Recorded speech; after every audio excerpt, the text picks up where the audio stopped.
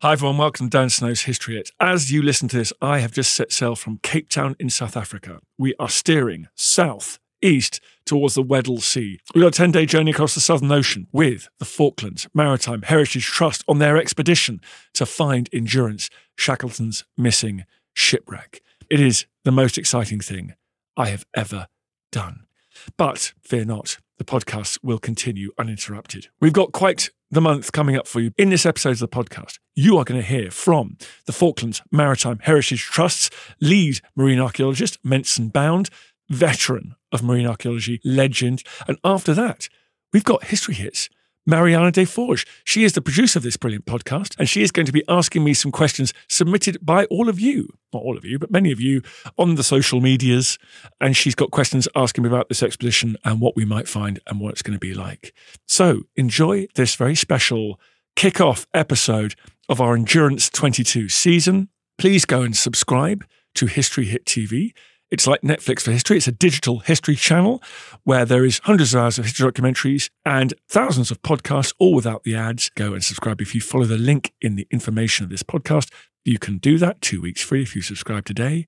In the meantime, though, sit back, relax, spare a thought for me as I sit in my tiny cabin getting battered by gigantic waves crossing the Southern Ocean and enjoy this interview with Menson Bound.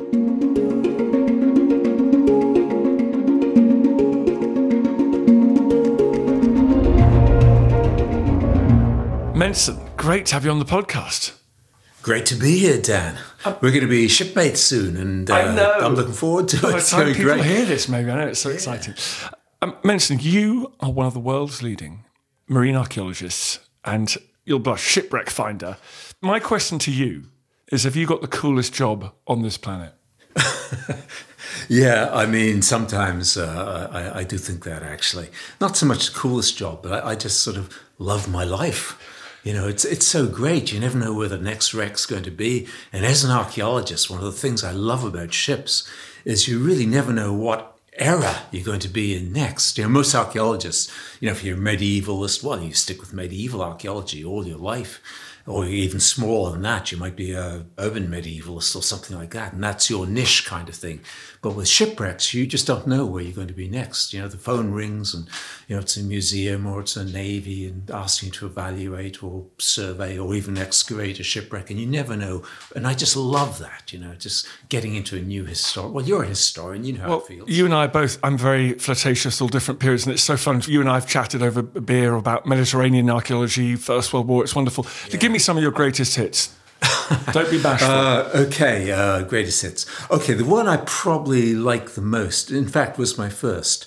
I was 27 years old at the time, and quite by chance, I just blundered into this incredible wreck. I was working on the Mary Rose at the time. I was a student, and I'd gone to see Alexander McKee, who was the man who discovered the Mary Rose. And I'd gone to see him about some ships in the Falkland Islands, one of which I was trying to rescue. And he said he couldn't help. But Alex was a writer, and he had this little library, which was covered completely in books. Every single wall was covered in books. But the top shelf of every wall was an array of little biblos, little mementos of his time as a diver underwater. And, you know, it was all bits and pieces of Roman amphora and bits of coral and stuff like that. And there was one piece there, though, that really sort of piqued my fascination, my interest. And I turned to Alex and I said, where did that piece come from? And I pointed to it. And he turned to me and he said, Menson, of all the pieces up there, why did you select that one? And so I told him. I said, well, it's an Etruscan amphora handle. I know that from its shape. I can see that it comes from the sea because it's covered in marine deposits. You know, I know its date, it's about 600 BC. So if that piece came from a wreck, that would be the oldest post-Bronze Age shipwreck ever to be found. And he started to tell me this really incredible story about how in 1961, 20 years before, he'd been on this little island called Giglio, which I'd never heard of before. And he told me how he had been there at a dive school, which is run by a man called Reg Valentine, and they'd found this wreck. Now, there's lots of wrecks in the Mediterranean and stories like this. But the thing was, Reg Valentine was a famous British diver, and I very much wanted to meet Reg for his own sake. So I went to see Reg and to talk about this wreck with him. And after about half an hour, Reg went up the stairs and came down small photographs, which he'd taken, just snapshots. And it was of him and his students on this ship holding up bits of pottery. And at that moment, I knew that I just blundered into a major archaeological discovery, a ship from 600 BC full of Greek-painted pottery. It's amazing. And for 4 years, I worked on that. I went back to Oxford, got the permission of the university. They helped me get the permission of the Italian government. I was only 27 at the time, and I found myself running this huge excavation. And these days, if you go to the National Underwater Museum in Italy, the entire top floor is all about the Giglio wreck. And I just love it. I go in there and there's photographs of my wife on the wall and, great memories. It's fabulous. That's probably my number one. I got number 2 and number 3 if you want, but I know this is a podcast and we've only got so much time. We got a long ship journey together. I think we're going to get down, hopefully give it to your top 100. And what about ones when you were diving and you find a wreck? That's wonderful. That's just using the old Mark 1 eyeball. Is there a challenge to when you're trying to piece together the location of wrecks from logbooks, the paper record, the archival record left by navigators? Yeah, I do spend a lot of time in the archives, that's for sure. It's my number 2 rule about wreck hunting, and it's that wrecks are never where they say they are. So you find locations in the archives and things like that, but they're never there. And then the hunt begins. First of all, what's your number 1 rule? My number 1 rule is the sea is a very big place. Okay, good. Number 2 rule. I haven't got a number 3 rule yet, but I mean, if somebody out there in Radioland has a number 3 rule, I mean, if it's good, I will adopt it and call it my own. Never go on a vessel with Dan Snow for 6 weeks. Why are they never in the place where they're supposed to be? Is that a reflection of poor navigation, dead reckoning and things? Or is that because what happens to a wreck when it slips beneath the waves? Does it go to strange places? It's all those things, Dan. And, at the time, when the ship's sinking, nobody's really thinking about taking their latitude and longitude. That's probably the last thing they're thinking about. But then the inquiry comes along and they have to give a position. So it's a lot of educated guesswork goes into it. And, sometimes they're way, way off. And other times, not so bad. I mean, the Endurance is a real challenge, that one, because when I was first tasked with finding the Endurance, I thought, that's great. You have Worsley's the captain of the Endurance, a great master navigator. You got his coordinates of 68, 39, 30 south, 52, 26, 30 west. And I thought, okay, great. We just go down there, go down the line, find the wreck. It's simple, Nothing of the kind. The closer I got into the study of Worsley and how he got those coordinates, the whole thing just started to unravel. And in the end, I devised a search box, which was it's kind of trapezoidal shaped. It was longest side was 13.7 nautical miles. It covered an area of 107 square nautical miles. And that was my search box. It sounds big, but actually in search terms, that's very small search area. Okay, well, let's get into it. Let's get into Shackleton. Now, why is this a difficult one to find? Let's rehearse what happened to the Endurance. They get to within miles of Antarctica. Yeah. They're almost on land. It's unbelievably dramatic. They get frozen in. The sea ices up around them, but doesn't stay in the same place, does it? No, they're caught up in the pack, and the pack is constantly mutating. It's constantly on the move. It's a gyre which moves in, clockwise direction, and also it's moving in a northerly direction at the same time, and that's what happened with the Endurance. It got caught in the ice, but Shackleton knew that the gyre would carry him towards the mouth of the Weddell Sea, and that was what he was depending upon. Several years before, the great German explorer Wilhelm Filchner, in his ship, the Deutschland, that had been caught in the ice in very much the same area, but about 30 to 50 miles to the east of where Shackleton was. And Filchner, he had actually escaped the ice, and Shackleton thought he would too. But of course, as everybody knows, very different story. The pack crushed the ship and it sank, and we all know the rest. So the gyre is what, the ocean current there? Yeah, the gyre is driven by two things, really, the wind and the current. And it's moving with those two phenomena. And basically, if you're in it, you get pushed left and up. That's right. It's a hard, perennial shield of ice. And when you're in it, you are in trouble. I mean, hopefully we'll be okay when we go down there, Dan, because we're in one of the biggest, best icebreakers in the world. But, last time we were down there, we did get stuck. Not once, but several times. Okay. And it was a little bit nervy. Okay, well, that's good. I've given my wife quite a firm return date, so I may have to just adjust that in the comms. And so Shackleton, he keeps his spirits up, but privately, particularly, he's dismayed. He's come so close to Antarctica. He's now being sucked north in the pack. He's also, am I right? In his writing, he strikes me as quite negative. He says once the ice has got you, it tends not to let you go. He did say that, Dan. Absolutely so. He said it to Worsley in his cabin. And Worsley later reported that, of course, in his own writings. But by and large, no, almost always, Shackleton was incredibly optimistic. Pessimism and low spirits was something he couldn't abide. And he just knew that he had to keep the men's spirits up. And so he didn't really go around saying things like that to the team. But he did say it to Worsley and to Frank Wild in his cabin, because they were his friends and his right-hand men kind of thing. But Shackleton was incredibly optimistic, and optimism was something he was always preaching about, banging away about that and loyalty. And winter is coming. The days are getting shorter, and the ship is in danger of getting crunched, and they're moving away from Antarctica. They're being pushed north. How far do they travel before the ship is finally stove in? Yeah, it would be a couple of 100 nautical miles, I would guess. They're averaging 4 nautical miles a day. So, yeah, it would have been something like that. They were well on their way to the mouth of the Weddell Sea. They got caught, became icebound on the 18th and 19th of January. They abandoned ship on the 27th of October, and the ship sank on November So it was a long time that she was caught in the ice and was constantly moving. And the captain's a brilliant navigator, which we can talk about later. He proves that. He's obviously being very careful with the charts. He's taking his noonday sights. Well, you tell me, how's he fixing his position? Yeah, it was traditional sextant navigation at that time.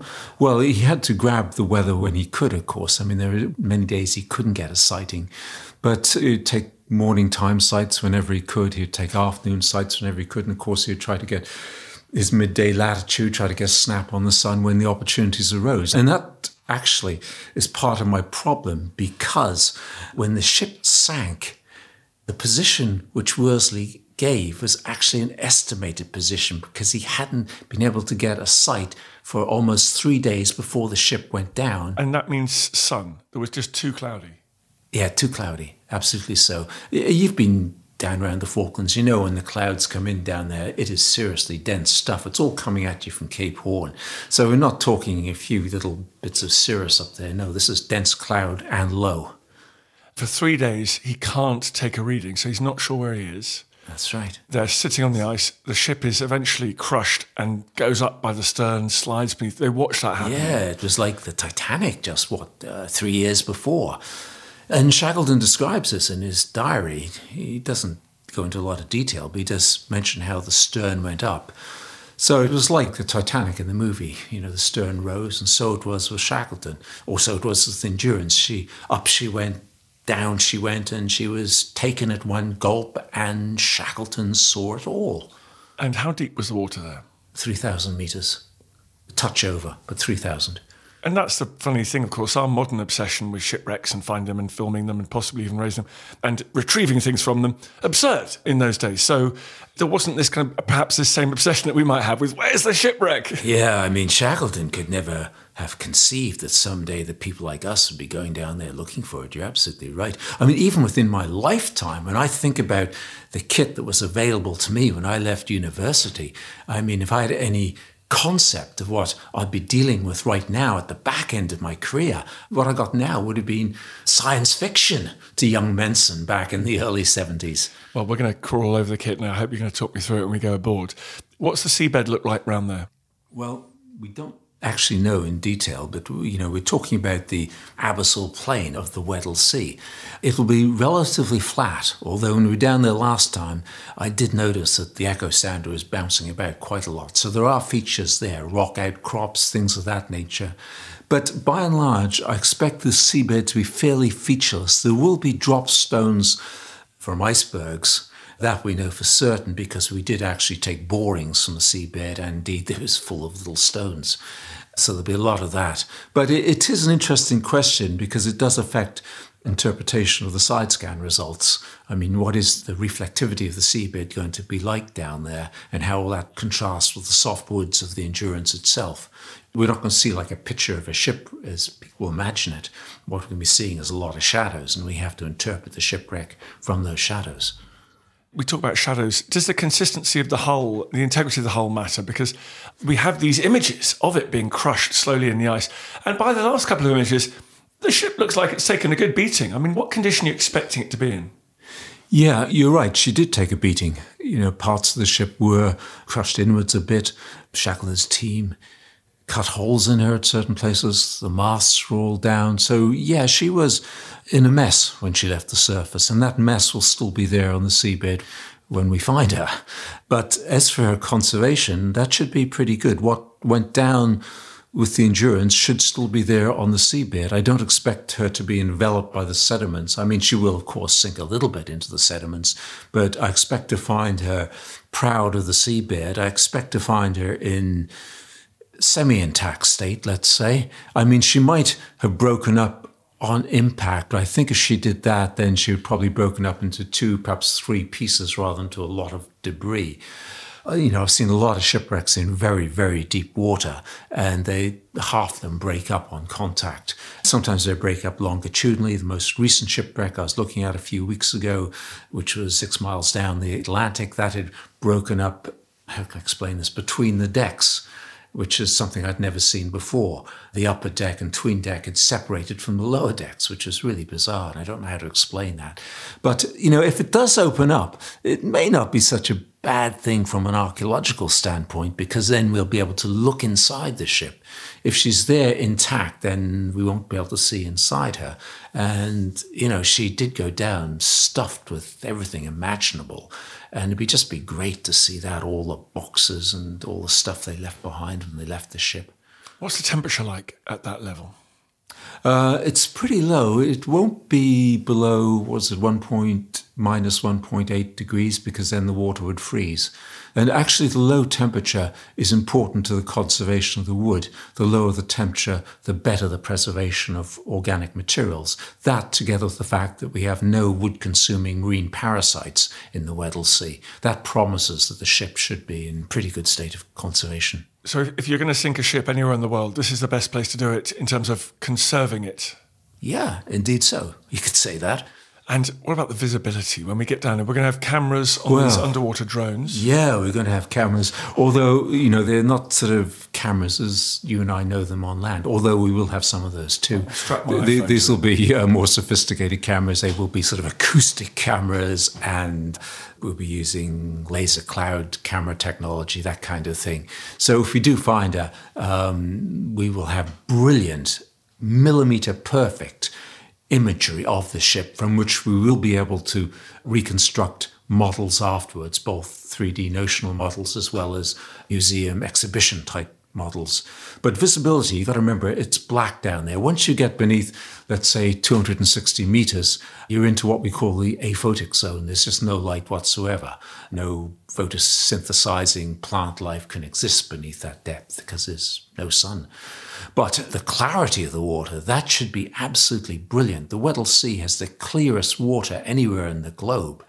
I mean, they talk of visibility. If there was light down there, you'd be able to see for about 70 meters, which is just incredible. I mean, I've worked on shipwrecks in, let's say, the River Plate and places like that, where you couldn't read your instrumentation, you couldn't see your watch. I mean, you couldn't see your finger, it was in front of your nose. But, to be able to see like that, 70 meters underwater, that would be just incredible. When we turn on our lights, it should just be just amazing.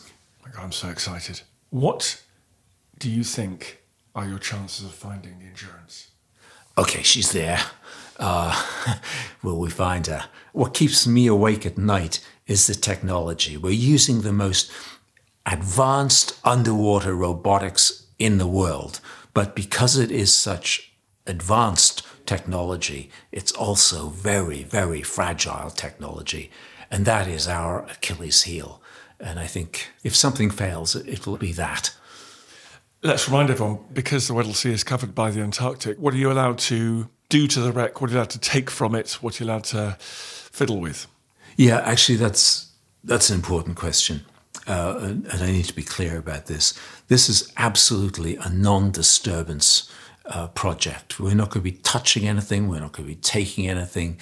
Totally non-intrusive. We're there to find the wreck and to record the wreck and to protect the wreck.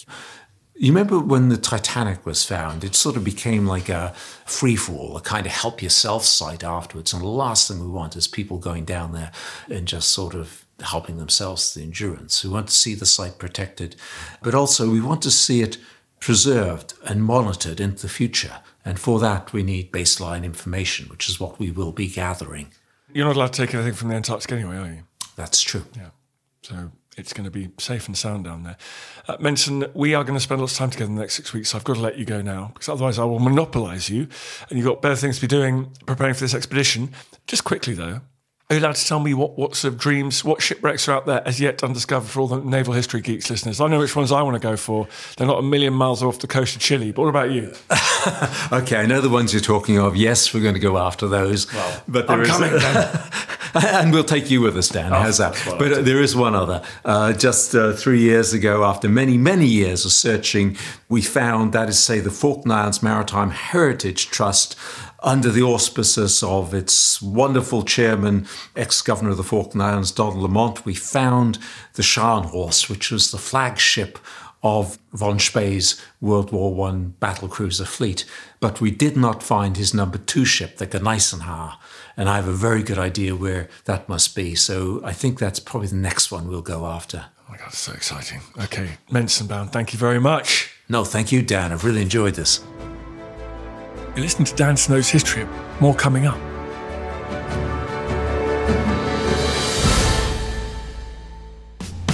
How can toilet training cows help save the planet? Should we start renting our clothes? And why on earth is Bez from the Happy Mondays now keeping bees? I'm Jimmy Doherty, TV presenter, farmer and conservationist. And these are just a few of the questions we'll be answering on my new podcast on Jimmy's Farm from History Hit. Join me on the farm to hear from the likes of the founder of the Eden Project, Sir Tim Smith. It is only people who don't know what they're doing that can do marvellous things in some areas, because received wisdom will sometimes, you'll talk yourself out of it if you've got lots of people who've done it before. Professor Dieter Helm on how to stop climate change. There may be all sorts of products like avocados and everything will have palm oil in it, etc. And these have not just long distances involved in it, but they're not actually producing what could be produced on the land and the frame that it's set. And my old friend, Jamie Oliver. I think I was stupid enough, naive enough, and unspoilt enough about the world that we live in. Listen to On Jimmy's Farm now, wherever you get your podcasts.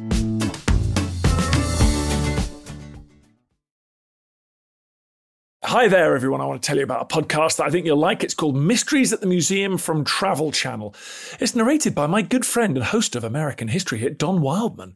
On Mysteries at the Museum, Don travels across the US to find objects that tell shocking stories of American history. You'll hear about the portrait linked to the first bank robbery in American history, and about the failed invention from World War II that became one of the most popular toys for kids. Uncover the secrets behind these incredible objects and learn about the history of war, science, crime, and everything in between.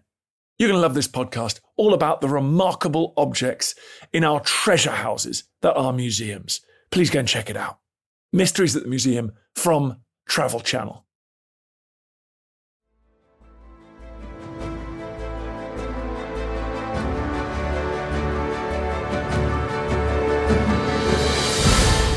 That was a very brilliant Mensenbaum, marine archaeologist, an explorer, a man I am really excited that I'm going to be accompanying to the Weddell Sea, to Antarctica, over the next few weeks. I can't believe it. But before we go, the team here at History Hit thought we had an idea, which is that we get Mariana, our brilliant producer. Hello, Mariana. Hello, hi. On the podcast to ask me a few questions and to channel some of the questions that you have all sent in, because you've been asking questions across social media and email and stuff. So, Mariana, what do you got for me?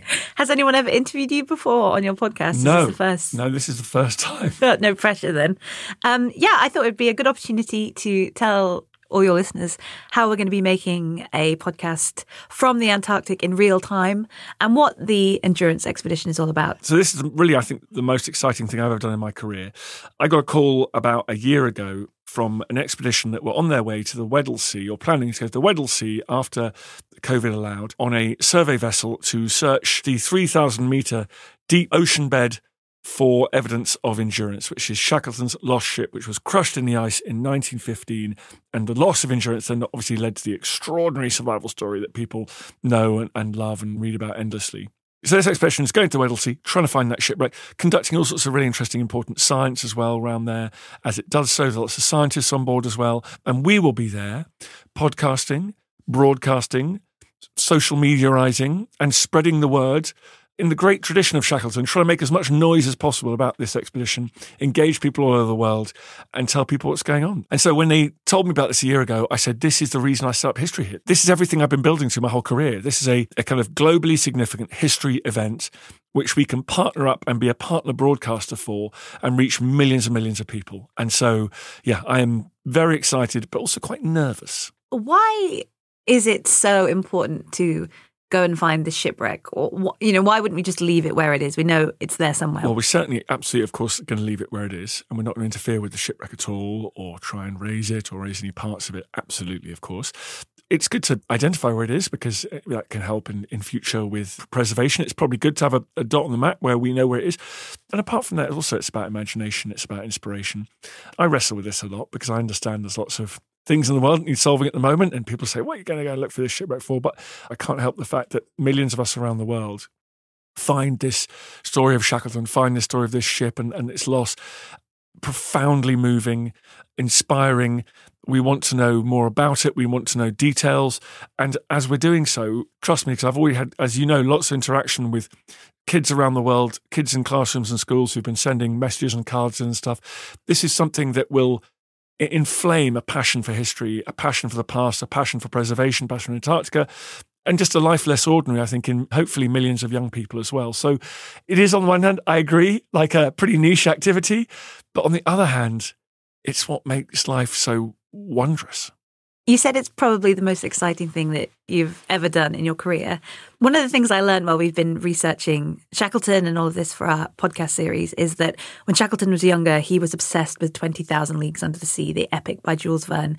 Was there a story or a poem or a book, something that got you excited for adventure and like it did for Shackleton? I spent a lot of time with my grandparents, and the books on their bookshelves were of the time. You know, they were full of kind of daring do, imperial heroes, quote unquote, and story like G.A. Henty, King Solomon's Mines, like, you know, these kind of stories now which appear ridiculously outdated and inappropriate in many ways. But I was brought up to admire these sort of heroic acts, whether it's the explorers, I'm half Canadian, the explorers who would open up the Canadian backcountry, extraordinary canoe journeys they took along the rivers and lakes of Canada, the stories of Stanley in Africa, of course, the Antarctic exploration. In a weird way, the Antarctic heroes have stood the test of time better because it's uncontested. There's no indigenous peoples there who would suffer so terribly with the advent of European arrival. So in many ways, you can still, I think, take that kind of celebratory attitude when it comes to the Antarctic in a way that you can't with some of these other explorers that we were brought up to admire.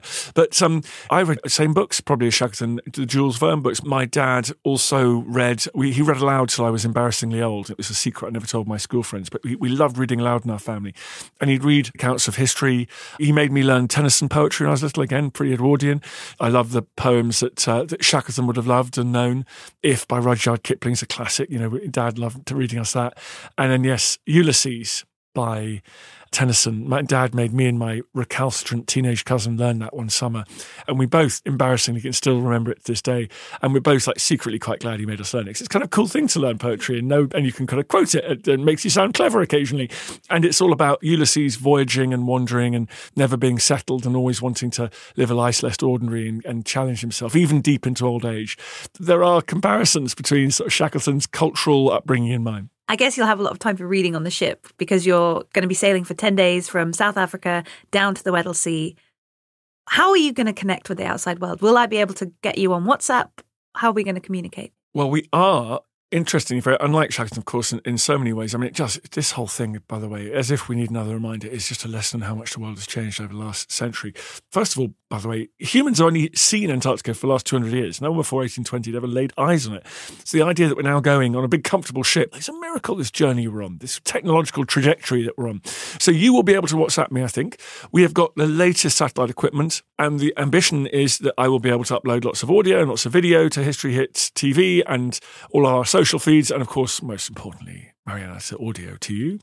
And so, yeah, I think we're going to be in close contact. So there's me thinking, I'm finally going to read War and Peace. I'm going to take it. I'm going to sit there in my cabin in the Southern Ocean as the waves are crashing, as the boat's lurching through 50 degrees. And I'm going to be reading War and Peace.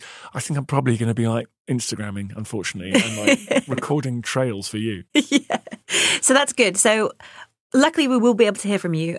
What can listeners expect from the podcast while you are away? Because you'll be going I think you're setting sail from the 4th of February, and it's going to be a 6-week expedition. What can listeners expect over that period? Before we go, as you know, you've done amazing work. We've recorded a really exciting mini-series where we've got dramatic reconstruction of lots of participants, Shackleton and stuff. We've got their words read by actors, and it's a wonderful mini-series we've got going out. We have got interviews with many, many Antarctic explorers and scientists, and so we're going to have a real season of Antarctica, of high latitudes exploration. So we're really going to celebrate and learn about and just marvel at the extraordinary endurance of those early pioneers of high latitudes exploration. So we've got lots of that. But on board ship, we've got the very brilliant marine archaeologist Menson Bound will be there the whole time. So he and I will be geeking out and looking at charts, looking at records, trying to work out exactly where Shackleton's ship sank. It's a long story. They don't exactly know where. And so on board, we're going to be talking to him. We're going to be talking to the captain of the ship, remarkable man who was picked out and given a scholarship from the South African townships and became the first black African ice pilot in history and is now the first black African captain of a Antarctic survey vessel. So there's all sorts of really interesting people on board the ship, and I'll be talking through how we're going about looking for that ship, because it ain't cruising up and down eating cornettos just with the old sonar on. It's a little bit more complicated than that. Also, there will be loads of episodes of Dan Snow's History at the main podcast. You will know what's endurance and what isn't because it's going to have different cover artwork, so look out for that. But if you're also looking forward to hearing our normal history output from everything, we'll be talking to all the great experts from the Stone Age right up to the present day. You'll get that on the History Hit feed as well, so fear not. Well, I could ask you a bunch of questions, but we actually have loads of questions from your listeners. So I thought best way to find out about the expedition is through their questions. So the first questions are from North Muirton Primary School, whose class got together and wrote a bunch of questions for you. So I picked my favourites. The first one is, will you use a submarine to find it? It's a very, very good question. And the answer is sort of, not a manned submarine. We're going to use 2 underwater vehicles. They are going to be operating at thousands of meters of depth, 3,000 meters of depth. They're tethered because they attempted to find this shipwreck a couple of years ago and they didn't have a tether. They didn't have a rope, a wire attached to the drone, and it basically got lost. And they will be scouring the seabed, but they will be deployed through a hole in the ice. We think there's a reasonable amount of ice in the Weddell Sea this year, so we'll be taking a helicopter from the ship to a moving ice floe, drilling a hole through the ice floe. And then, because the ice floe is constantly moving, every 2 days, you get the helicopter, you have to move the camp to another ice floe, which will then drift over the possible location of the wreck. But if you get that wrong, the ice might ping off in a different direction and you'll be searching the wrong bit of seabed. So it is incredibly difficult to predict the flow of ice. And there are scientists on board that do that. And then there's an amazing team that will reconstruct the ice camp every 2 days. And so the search can continue. But it is a heck of an operation. Whoa. I mean, what is the likelihood that you'll find it? Well, it completely depends on the ice flows, the stability of the ice in the camp. The ice might crack. We might have to abandon the camp. If there was no storms and no sea ice and we just deployed them off the back of the ship and they just searched, we had 10 days, we'd probably find endurance. But instead, the temperature of the water seems to affect the amount of time the drones can be down there. The stormy conditions we are in the Antarctic. It is the most inhospitable place on planet Earth. The ice floes are moving, crunching together, grinding together. There's all sorts of different scenarios, so we can't be absolutely certain. But the team down there, the Falklands Maritime Heritage Trust, are unbelievably good at doing this. And so I'm confident in it. To be honest, it was going to be so extraordinary to be down there and getting a chance to go onto the ice, look at the wildlife, and tell the story of Shackleton, which of course I'll be doing for you guys listening to this and watching History Hit TV, in the place where the action happened. And that's what's so exciting to me. So their next question is, how scared or excited will you be? I'm very excited, indeed, because it's been a lifelong ambition to go to Antarctica. I love anything to do with the sea and ships. From my team at History Hit, we've worked for years to turn this into a kind of operation that one day could mount something of this ambition, and having people like you involved is proof that we finally reached that point. We've got the best people working on this. So I'm excited and proud of that. I'm a bit scared because it's very dangerous to operate on sea ice. It might be about 3 meters thick, but it can crack, as you can see from the Shackleton story. It can crack. You can fall into the sea, and the sea will be at sort of 1 or 2 degrees centigrade. Your survival time in the sea is seconds, really, in minutes. So unless someone pulls you out pretty sharpish and gets you in a hot bath, you're going to be in real trouble. So it is dangerous. Also danger from the wildlife. Leopard seals can be a threat. The other thing I'm thrilled about, but a bit nervous, is the 10-day voyage down from Cape Town to the Weddell Sea. You're crossing the so-called Roaring Forties, the Southern Ocean, where the wind just goes spinning around the bottom of the planet and there's nothing really gets in the way. And so you get these gigantic waves, like 50 feet high waves. And so I'm kind of interested to see how I'll fare in that and how badly seasick I'm going to get and whether I'll kind of cope. And I'm always fancy myself as a bit of a sailor, but this will be the ultimate test. Do your kids know how cool this thing that their dad is doing? No, I don't think they do. I try not to tell the kids. I try and avoid showing off to my kids. I don't want them to feel like, I don't want to sort of, hero worship their dad. And there's no danger of that at the moment, I can tell you that much for free. So I think it's important that they grow up and realise their dad's just a kind of flawed, big-nosed idiot like everyone thinks their dad is. And the last thing you want is for your kids to think that your dad is sort of, in my case, I'm lucky to be married to someone far more impressive than I am, so my wife is probably the one that my kids know more about her career and things in criminal justice. So I'm telling them I'm doing it, but I'm not sort of sending back selfies of me in gigantic waves looking all cool. And the last question from the primary school kids is, how will you know if you have the right amount of resources to last you? That's a really good question. These kids are on fire. So if we get trapped in the ice like Shackleton did, we might be there for a year, in which case, I don't know. I need to go and check the inventory, how much tinned spaghetti they got down there. But they can work out how many people are on board, and then they work out the probable length of time that will be there. And they've got enough food for all of that, of course, and they've got spare parts and batteries, and you have to be self-sustaining. So if the helicopter goes wrong, you've got to have everything you need on hand to fix the helicopter. If our cameras and equipment and podcasting recording material goes down, we can't fly it out, we can't get Amazon to drop it. We are alone. We might be able to talk to the outside world, unlike Shackleton, but the outside world can't help us. And Forces Wives Challenge asks, what kind of training are you doing to prepare, especially for the cold? Well, it's my dark secret is I hate the cold. It feels really embarrassing because we always go out walking and everyone's like, well, look, there's Dan Snow. He does TV shows about going to hostile places. And I'm always the first person to get really cold. Maybe it's because I'm 6'5", I'm very tall, I'm quite skinny, cold. I have to prepare myself often when I'm out filming. I don't tell the crew, Marianne, you'll never tell me. I'm telling you this now, but I often stuff hand warmers and those patches you get for bad backs in the chemist. I'll stick them on at the beginning of the day and just have them on me because otherwise I'll be one of the first to kind of go down with cold, fatigue and cold weather. So physically, I'm just trying to stay really fit. I am trying to avoid getting COVID, and I am also just making sure I've got the right stuff, lots and lots of layers, lots of merino wool. I do remember you telling us about your tights that you wore on our Charles Dickens walk. I'm a tight wearer in England. I never go anywhere. If I'm in Canada or Scotland or any further afield, tights is an essential part of my winter wardrobe. Really, I'd say from October to April. And what about training? Because you did, one time we couldn't do interviews because you had to go and do some sort of water training. What was that? Sea survival training, yeah. If the ship sinks and we end up in the lifeboats, life rafts, or if of course, fire on a ship is always a great danger. And so you've got to know what to do in those situations. I mean, my main takeaway from that ocean survival course was if you sink in the Southern Ocean, you are in a whole world of pain. So the main thing is to try and not set the ship on fire and not let seawater come into it. So keep that baby floating. That's the main task. Simon Beale on Twitter asks, how different will the conditions be to when Endurance made its voyage? Has it been impacted by global warming? Well, that's a great question from Simon. He's been a great friend to the podcast over the years. And Simon is right. So part of the expedition down there is we're going to have lots of climate scientists on, because we have this interesting phenomenon, I think, at the moment, which is obviously certain parts of the world are manifesting changes during our climate breakdown, climate crisis more than others. So, for example, the Sahel, the area in Sahara, sort of in North and West Africa, is expanding, we know there. And the poles seem to be warming at quicker rates than some of the other parts of the world. So expeditions to the Arctic and Antarctic are both really important to try and gather more details. So we've got oceanographers, we've got climate scientists. They are going to be doing a lot of readings and measurement down there. The answer is that there is a lot less sea ice than there was in 1914, 1915. But there is still, we think at the moment, the Weddell Sea has got plenty of ice in it. So we are expecting to go onto the ice and launch these underwater vehicles through the ice.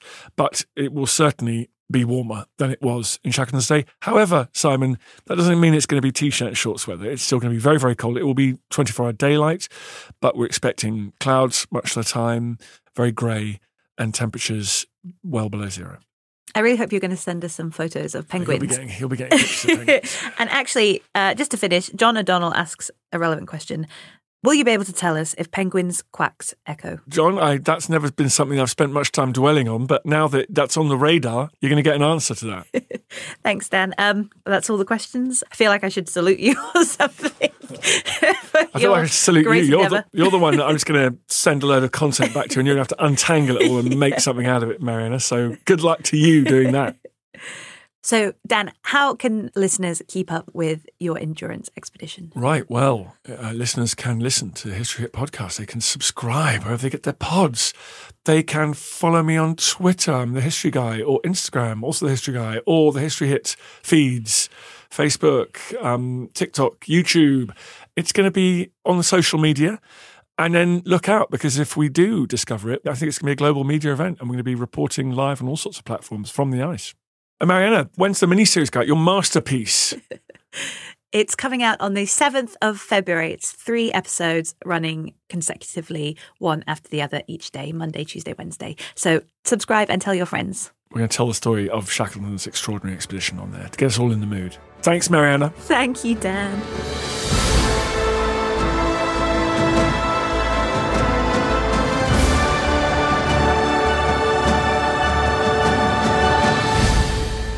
Thanks, folks, for listening to this episode of Dan Snow's History. As I say all the time, I love doing these podcasts.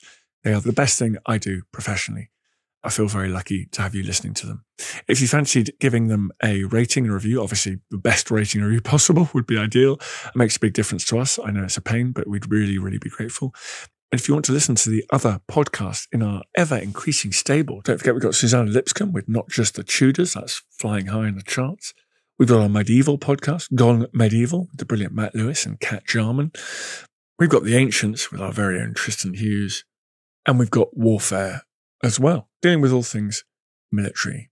Please go and check those out wherever you get your pods. Thank you for listening to this episode of Dan Snow's History Hit. Please follow this show wherever you get your podcasts. It really helps us, and you'll be doing us a big favour. Don't forget, you can also listen to all of these podcasts ad-free and watch hundreds of TV documentaries when you subscribe at historyhit.com/subscribe. As a special gift, you can also get your first 3 months for just £1 a month when you use code DANSNOW at checkout.